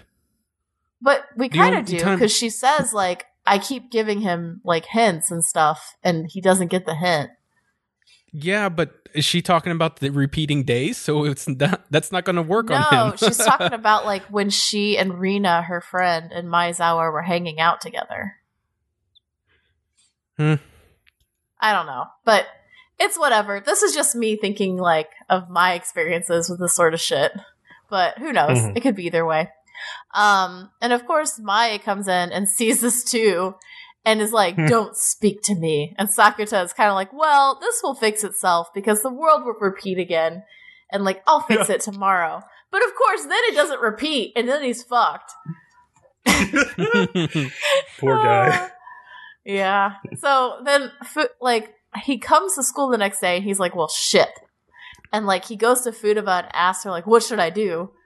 But Futaba is like upset and pissed off too that day because she apparently ran into some guy called Kunimi on the Kunami. I don't know how to say his fucking name on the train. Yeah, and like he Sakuta's apparently, friend. he apparently like has a girlfriend, but Futaba's in love with him, and so she just gets like pissed off when she sees him because she's like fuck. Which yeah, Futaba is like I don't know. Like, okay, Sakuta, first of all, tells Futaba she should confess to him. I disagree with this. If someone you know is dating someone, it's never a good idea to be like, oh, by the way, I'm in love with you. Because that's just weird. Don't do that. I don't know. But anyway, back to the main plot.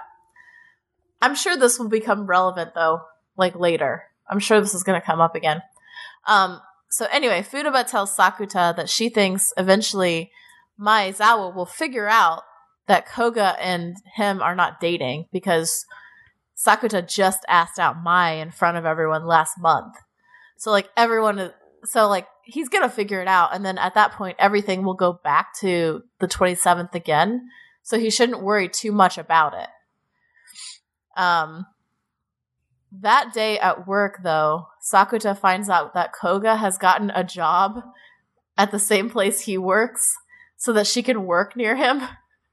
And Koga's friends come to the restaurant where they now both work to ask if Sakuta is serious about Koga because like they know about the rumor between him and Mai and they're like worried that he's jumping from one girl to the other.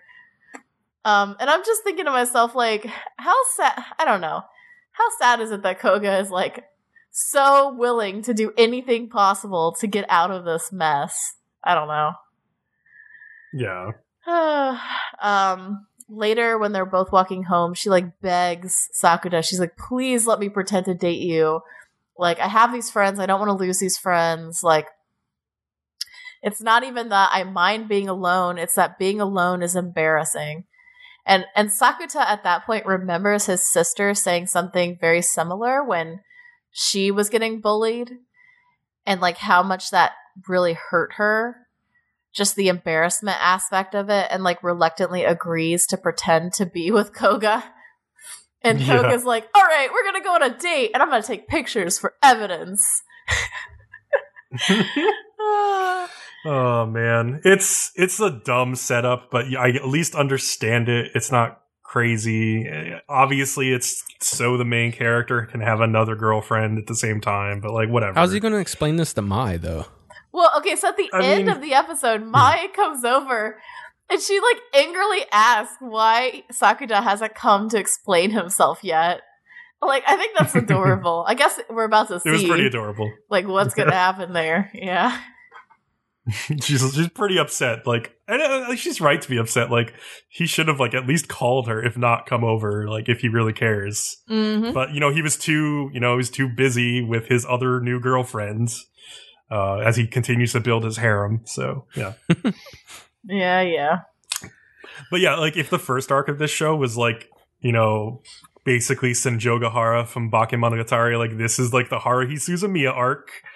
And so it's like all the best hits from all of the famous light novel anime. I'm like curious to see if this like is a running theme and like the next couple girls in this show are going to have like parallels to other famous light novel anime. Oh, you're just waiting on the sister episode. We know it.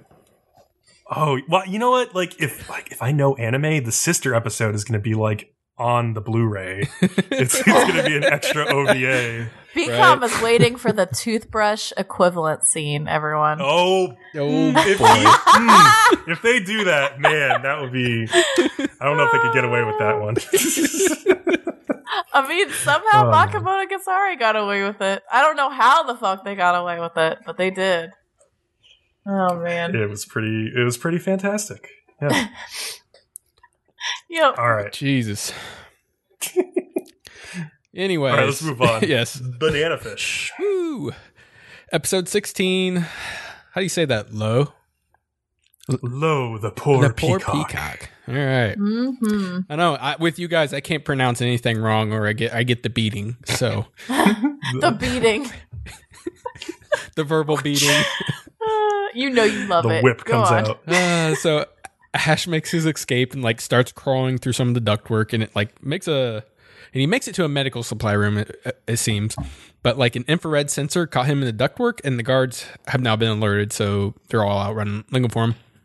The doctor then gets notified while he's entertaining Dino and the Baron, the guy who's his replacement. The Baron's like, he's just a kid, and what's the big deal? And I just laughed because Dino's sitting on the couch, and he's just thinking to himself, like, you guys have no idea what you're fucking in for. Yeah. You guys are so fucking screwed. Don't underestimate him. His smugness through this whole episode was very entertaining to me. Yeah. Yeah, so using the key card he got from that from the security guard, he hacks to a computer for like the schematics of the buildings, trying to figure out the way to get out. And then like a guard runs up behind him, but they're under the orders to only use tranquilizers right now. So like Ash turns around and like shoots the guard. He kills like 8 guards this episode, I think. Yeah. Yeah, but the gunfire sets off the alarm, and then like Max and Shunichi use it to get away from the tour group so they can do their own looking around stuff. But their absence is like noticed very quickly. It's a very tight run place. So Ash first, he goes and gets Professor Dawson, and then he continues to escape, and like whole blocks of the building are like starting to go in lockdown with like these large metal shutters and everything. And at one point, Ash and the professor end up on like the top of an elevator trying to avoid the security. And then like I'm going to call them the middle-aged duo. They show up to use the elevator after the security's left. But then like another security guard shows up. They end up in a scuffle and end up hitting like the emergency stop button. And then that alerts the security center that something is going on there. And then like the elevator is going up and down. And then just like at one point, Ash is hanging onto the edge of the elevator as the professor is holding onto his ankles and they're just dangling in the air.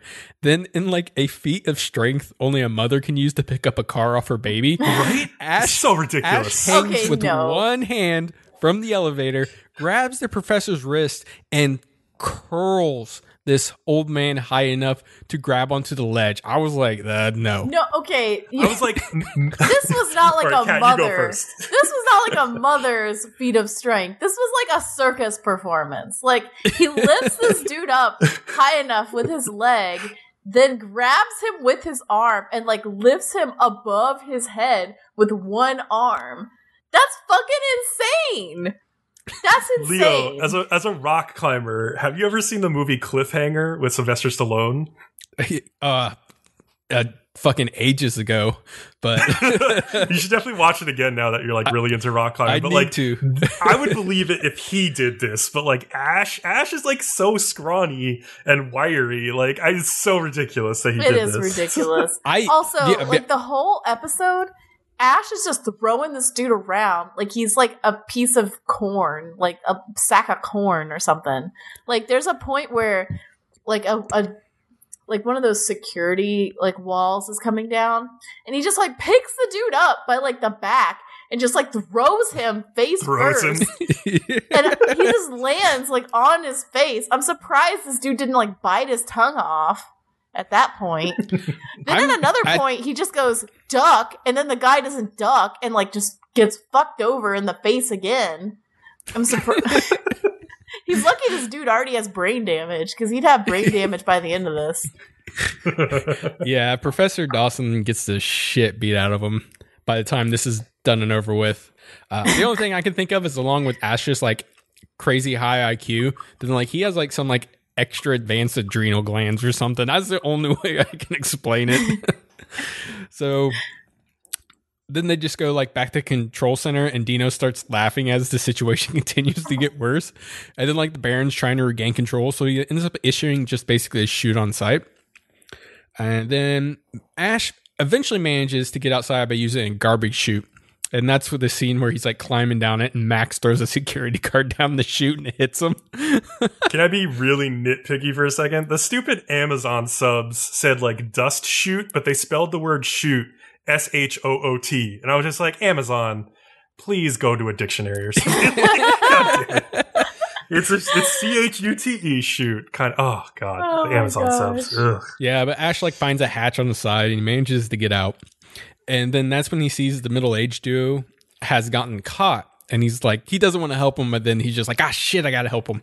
They end up getting interrogated, and the doctor can tell Max is lying about getting lost, and that they had nothing to do with Ash's escape. He lists his huge PhD of psychopathology, monology, whatever.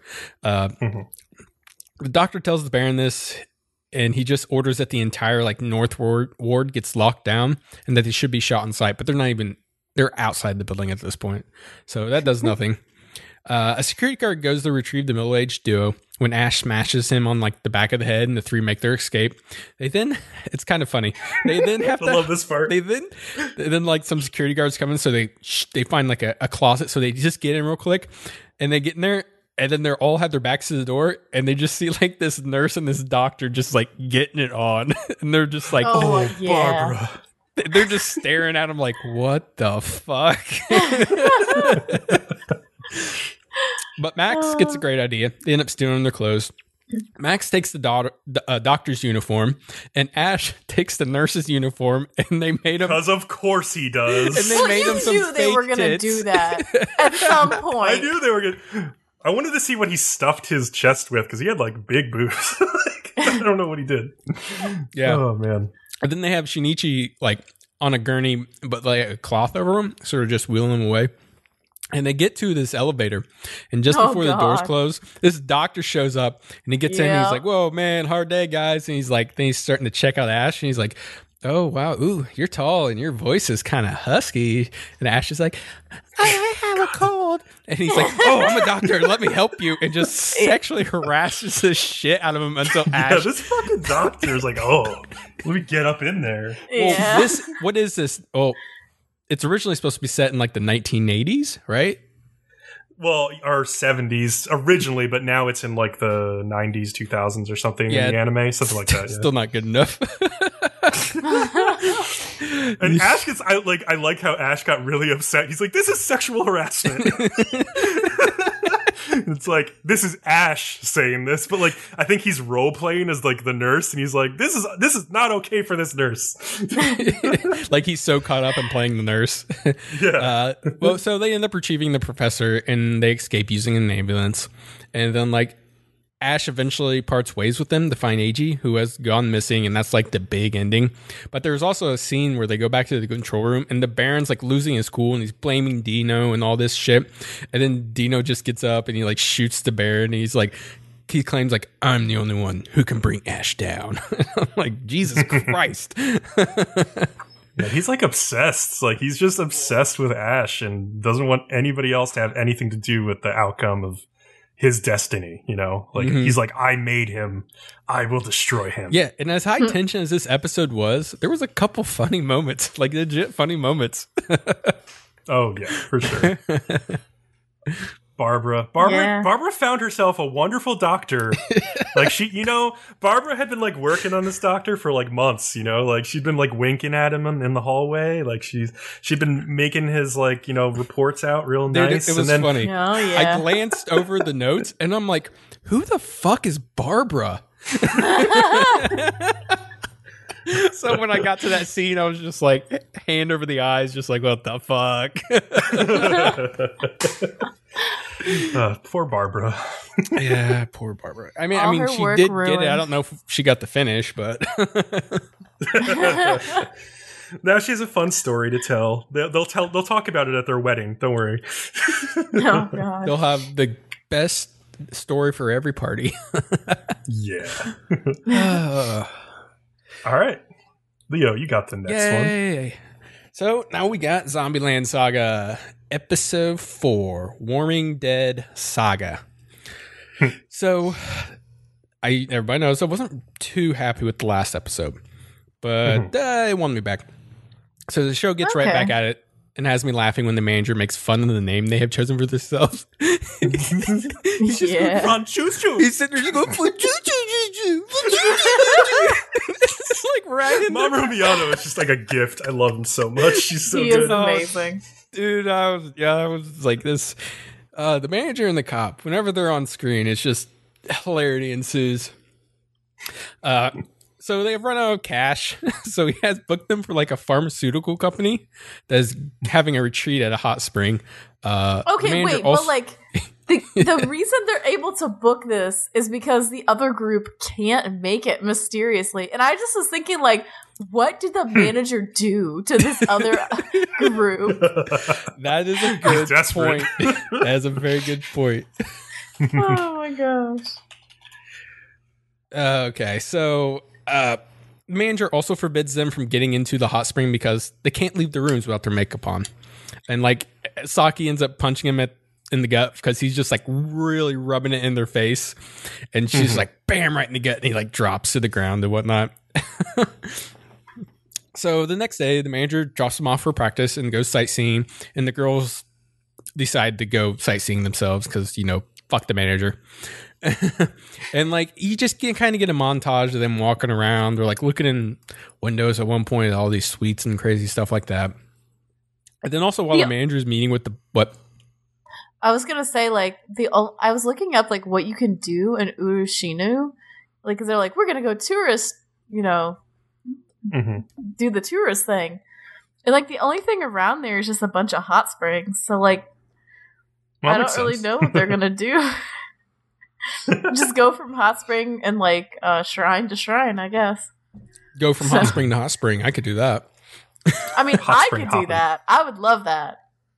I'm just saying that for zombies that can't go in a hot spring, I don't know how fun it's going to be for them. So I'd say that third hot spring probably had the best ping pong table. So like the manager's meeting with the boss from the pharmaceutical company. And like he's talking to her, and he's like, "Oh, you'll love these girls. They're practicing so hard right now." And as he sees them walking by the window, and he's just stunned. But then the girls like end up at a foot bath, and I'm like, "Man, I wish foot baths were a thing here." And then foot baths, yeah, that'd be nice. They look awesome. And then this is kind of cool because they start questioning, you know, who this manager actually is. They're like. Number one, he was able to turn them into zombies. So how does he know to do that? Bleh. Number two, how in the hell did he get their bodies since Japan cremates all their dead? So they're just like, man, he's shady. We're like, you just now thought that? Yeah. Well, also, I don't know why the fuck the manager is so obsessed with revitalizing Saga. Like, there has to be something there. Yeah. Yeah, like what his motive is or something. Yeah. Yeah, there's might be a way bigger picture than we can see. And all these zombie girls are like sewn back together. Like you can see it in their character design. Like he did some work on these girls. I don't know. It's weird. And then they all also finally decide they are going to give this idol thing an honest try. And even I is on board. And you guys have no idea how happy this makes me to get this stupid drama out of the fucking way and just focus on the idling shit. Like I'm tired of eye moping. I don't want them to focus on the idling shit. I want like the zombie shit. That's what I want. I want the crazy zombie antics that come with trying to be idols and all that fun stuff. But like, I was tired of eye moping. I hate whiny characters, and I was tired of Junko moping. I mean, stop it. So that's done and out of the way. I'm so happy. You see why I don't like sports dramas? Yes. We don't need to get into that again today. And the girls do their show, and they use these what are basically icy hot patches on the people in the crowd and like relaxes them. But there was also an earlier scene where like they were experimenting with them and they were putting them on each other, and like because they're zombies, it like works like super quickly, almost instantly. And they're like, oh, we're all sore. But the reason they're using the icy hot patches is like that's what the company that they're trying to entertain sells. So like they decide to incorporate them into their act. So like the company people feel included, I guess. I also lolled at like the fan servicey moaning as the girls like slapped that stuff on each other. They're like, oh, it was pretty funny. Yeah. So later on, Saki is convincing Sakura to go into the hot springs since it's late and nobody will be there. And like Junko's overhearing this and she ends up going with them. And then while they're in the bath, like the lady from the pharmaceutical company, she's like the boss, whoever, this is who the manager met with earlier, comes out to the bath and like the girls are hiding and they decide to like go under the water by holding their breaths. But then like Sakura just like fucks up and accidentally takes her own head off. And like when the manager's like, what's that splash? She like finds her floating zombie head, and then like Saki and Junko pop out of the fucking water, and she's like freaking out, and she's like running, and it's just her running through the halls, running to all the other zombie girls who are like, what's all this noise about? And the lights are like flickering. It's like a horror movie. It's not helping. Yeah. And then like the next morning, the boss lady has like a total mental breakdown, forgets everything. So she was supposed to have a deal with the manager, but since she can't remember, it's not going to happen. And then, like I said, the girls also figured out like because then in the when they're in the hot spring, like it's supposed to make your skin extra smooth, and it like works like almost instantly on Sakura. So like, you know, other things could come into play like medicines and such. So it'll be neat to see what they keep doing with this. I think it's great. I know the next episode involves chicken costumes. Nice. All I'm saying, okay, I want to say one more thing though. Zombies in a hot spring is so unsanitary. Like, just think about like dead bodies just marinating in the water, and then like someone else is going to dunk in there. It's even worse. That funk. Oh god, that's terrible. Yeah, that would be pretty disgusting. Yep. There's one thing I forgot about from the very beginning of the episode that made me laugh. It's like Kotaro, the manager, asked all the girls, like, what should we do next? And Sakura's like, well, we could, like, record our song on a CD. And then he's just like, yeah, you know, that's a pretty good idea. I'll just call up a recording studio. You dumbass. We don't have any fucking money. I just like how he's like, oh, yeah, such a great idea. No, you idiot. And the only other thing that's, like, I keep noticing about him is he always has, like, a little squid sticking out of his pocket, but like the little legs look like McDonald's French fries to me because he wears his red vest, so it just looks like a little container of McDonald's French fries always sticking out of his chest, and it makes me laugh. I like it. Okay. Well, I mean, other than, you know, they have the little the folded like, what is it, bandana or kerchief or something right there, but instead he's just got the dried squid. It's his little pocket square, yeah. So he can keep Yamada Tai under control. Who still cracks me up. Oh, yeah. I love her. She's great. I think, so people have been predicting, like, will she ever turn back from Azabi? I think she will, maybe briefly near the end of the show. Do you guys think she will? I think we're going to get, like, some reveal of her personality at some point. Well, yeah, I think maybe. so. Well, okay, here. I'm almost, she's going to, if it's only temporarily, it almost has to happen. What's interesting, though, is when they started, the show aired, for like 2 episodes, they didn't have a voice actor. But then, they got one, and it's Koto Mitsuishi. That's the voice of Sailor Moon. Oh, okay. So, wow, that's cool. Yeah, we gotta so I mean, you're not gonna hire such a big voice actor and just have her going the whole fucking time, right? Yeah. So like that'd be pretty ridiculous. She's I don't know. I mean, but like something. the person who voiced Sailor Moon, like how old are they at this point? Maybe it's like their retirement gig. Like they don't want to make serious gigs birthday anymore. Is December 8th, 1967. So she's 50 something. 50? Yeah. Yeah, she's 51. Like yeah, 51. She can still do voice acting. Yeah, she can still do plenty. She can still sing. Yeah, she can swing it. But anyway, we'll see. I guess. All right. I need to hear about this next episode, Kat. Let me get at it. Okay, so we got Karakai Circus.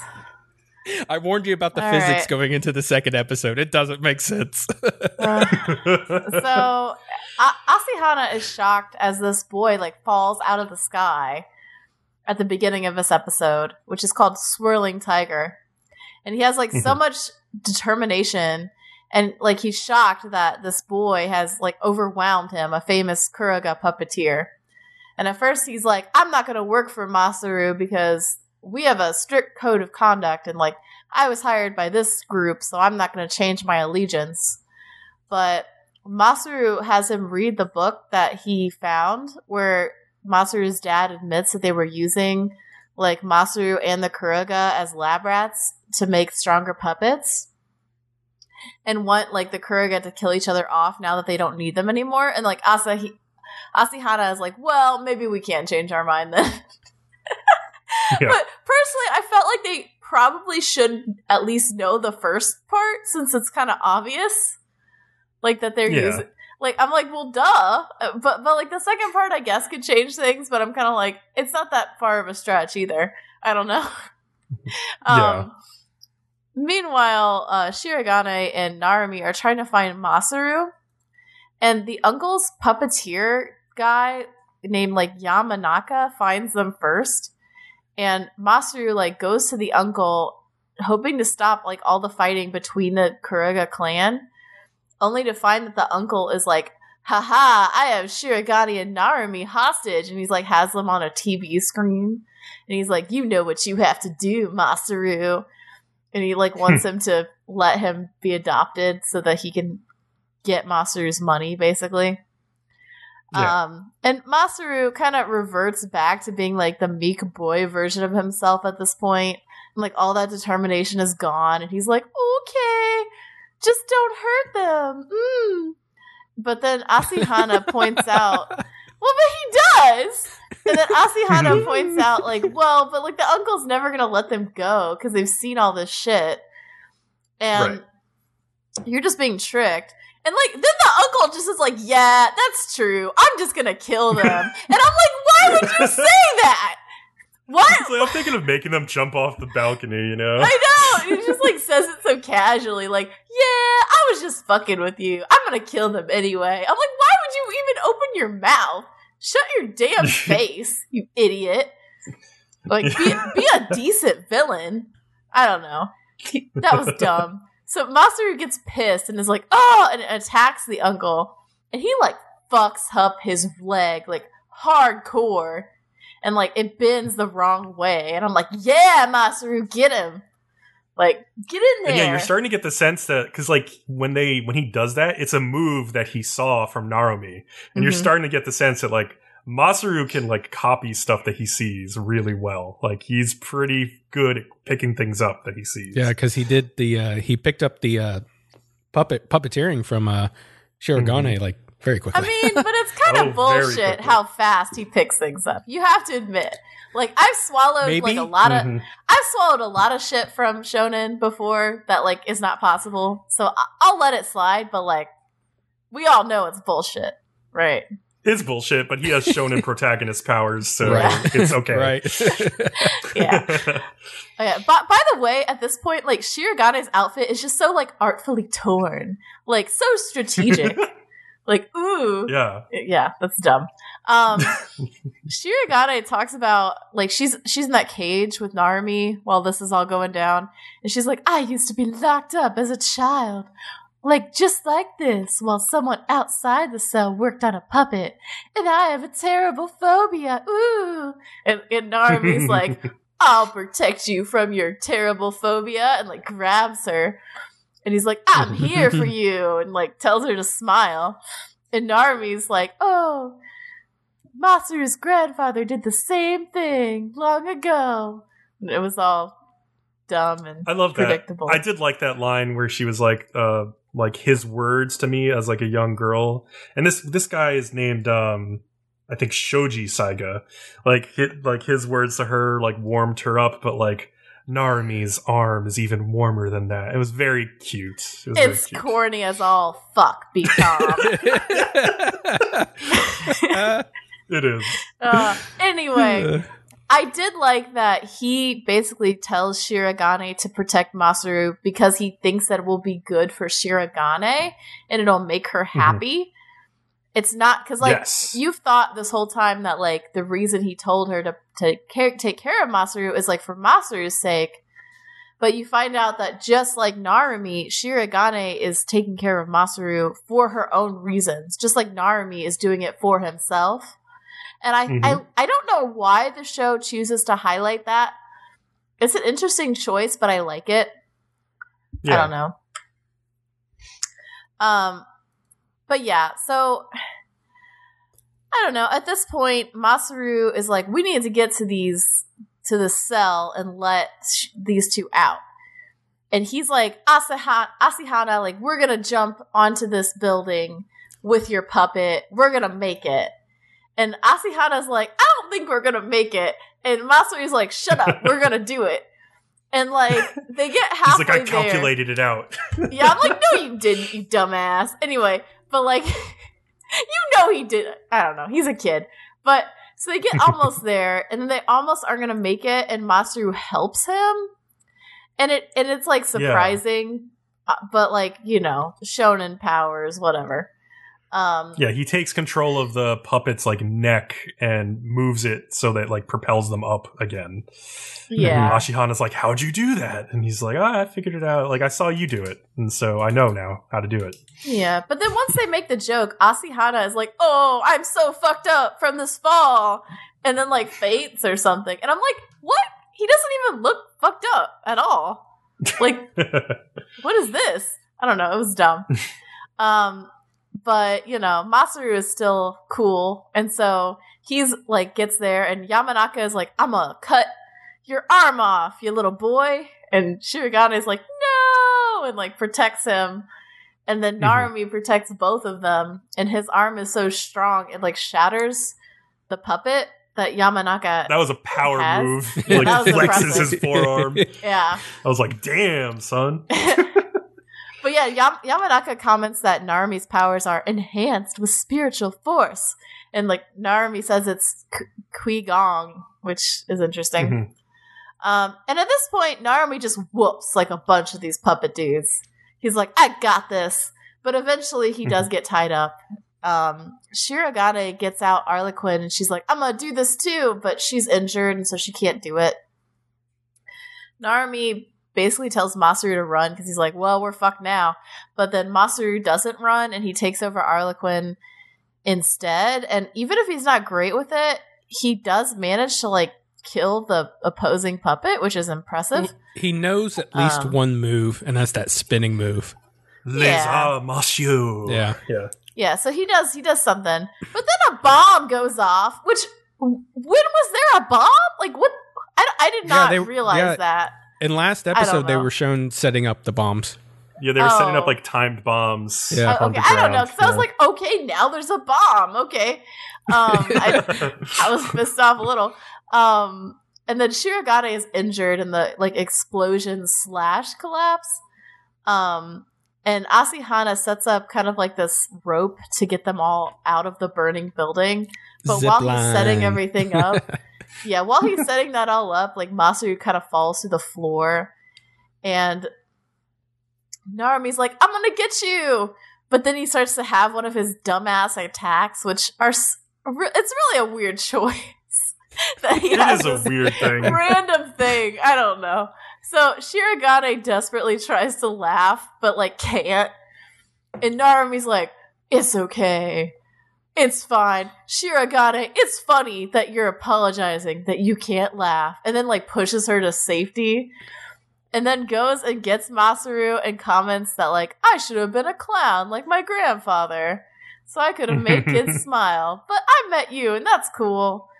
I did like the quote at the very end where he tells Masaru that like, if you're ever lost, to think with your heart and decide what to do. Because that's kind of a good thing to take with you. But when he said that, I was like, this guy's about to die. Oh, well, it was so obvious. Like, I mean, come on. There were so many, clue flags. Like, they didn't even try to hide it from you. Masaru wakes up with only Narumi's arm. But that's just weird and fucking dumb. It makes no sense. You know this. Yeah, they don't understand how fire works, apparently. Yeah, no. Apparently, fire just incinerates his whole goddamn body except this one arm, which is perfectly fine and is like just there. That's dumb. Well, y'all know that's dumb. Right. And just to be clear, in like all movie fires, there's the magic where smoke inhalation doesn't kill you. Exactly. I was like, how did Masaru not die of smoke inhalation? Yeah, that's like the number. And everybody who dies in the fire almost always dies from smoke inhalation. It's not the fire itself. Yeah, exactly. Yeah, like Masaru was definitely dead. Also, I play the card of no body, no death. This dude is not dead. Yeah. Yeah, and I posted this pic in here, which makes you really think, because he basically has, what was it called? Eloquin? Was the puppet's name? Arlequin. Oh, Arlequin. Arlequin. Yeah. It's Narumi, but with Arlequin's left arm, which was his missing arm. So you're just like, all right, are they going to... I don't know where this can go, but like on a sick note, I'm like, are they going to make his arm Arlequin's new arm? Oh, God. I mean, maybe. But, like, let's think about it. Like, if his arm's there, if he had died, his body would be there, right? Like, it might be ash, but you would see some sign of it. Yeah, he's not dead. He's not dead. Somebody cut his arm off, like, and got him out of there, I guess? But we're going to find out. Sitting there? Or is he just having, like, some crazy fever dream at this point? I don't know. I don't know, but I'm dying to see the next episode. But I was laughing because, like, all of the cinematography of that scene, like, especially right as he's dying and his face goes to like white and pencil drawn sketches, is so Gurren Lagann, and it's ridiculous. Like, that is exactly what it looks like when Kamina dies in that episode of Gurren Lagann. And it's just exactly the same. And I was like, I don't know if I want Narumi to die in this series, but like, I don't think he's dead. Like, it's just too ridiculous. He's not dead. I'm telling y'all, he's not dead. He's coming back. No body, no death. That's the way it works. Very few shows have the actual balls that Gurren Lagann did to do something like that. And then not only that, but make it work for the rest of the show. Like, I would have been interested if they did that here, but also this manga was written before Gurren Lagann, so I doubt it did this. Really? Yeah. I mean, this manga was written in the late 90s. Oh, well, if that's in the manga, 2000s. You can't fault it. Exactly. Like, yeah. So if this is in the manga, like, well, what I can fault is that I think they did like very clearly copy like Gurren Lagann's like cinematography in this moment, but I don't mind that because it's like one of the hypest moments in all of anime. So like, if you're gonna steal from the best. That's what I say. So, oh my god. Yeah. So episode 5's out. Can I read the first sentence in this description? No, sure. You can't. You know what, Leo? You already fucked up the beginning of this episode last time. You're not doing it again. Shut your mouth. Wow. So aggressive. Guys, calm down. We're nice podcast hosts. Stay in your lane, Leo. Stay in your lane. I didn't mess it up on the podcast. You did. You mentioned it during the last synopsis. What I mention? You mentioned that they had like a code and that they weren't supposed to switch sides, but then they decided to based on the book. Yeah, that was in the end of the last episode. No, it was at the beginning of this episode. Was like a small recap. Oh no, it was in the last episode cap. And I don't think it was like recapped. I don't know. I'm pretty sure it was. I'm gonna argue. Whatever. I'm just saying. I don't think it was because I was like lost because I had actually watched the episode I was supposed to watch, and you had watched ahead. So I'm pretty sure I'm right. Just saying. No, I almost stopped you at the beginning of this episode and been like, you can skip your first paragraph because it's just a recap of the last episode. No, I'm telling you, the last episode ended with him landing. It didn't explain the goddamn book thing yet. That was this episode. I'm telling you, they were on the roof when Shio and Sato. No, I will not concede. You can go back. I'm telling you. Anyway, I think that's as good a note as Eddie to end things on for this episode. Oh my god. Is it me? Because I'm looking at episode 3 right now and I want to see what happens. No! Just read your goddamn line, Leo. You don't want to be wrong. I got it. Okay, fine. Thanks for listening. Tell us who you think is right, listeners. Follow and subscribe to us on YouTube to get updates on new podcaster videos. You can also find iTunes review telling us who's right. You can also find our podcast on iTunes, Google Play, and Stitcher, and follow us on Twitter at Nerdum and Other for updates as well. With that, we'll see everybody next time. Bye. Later.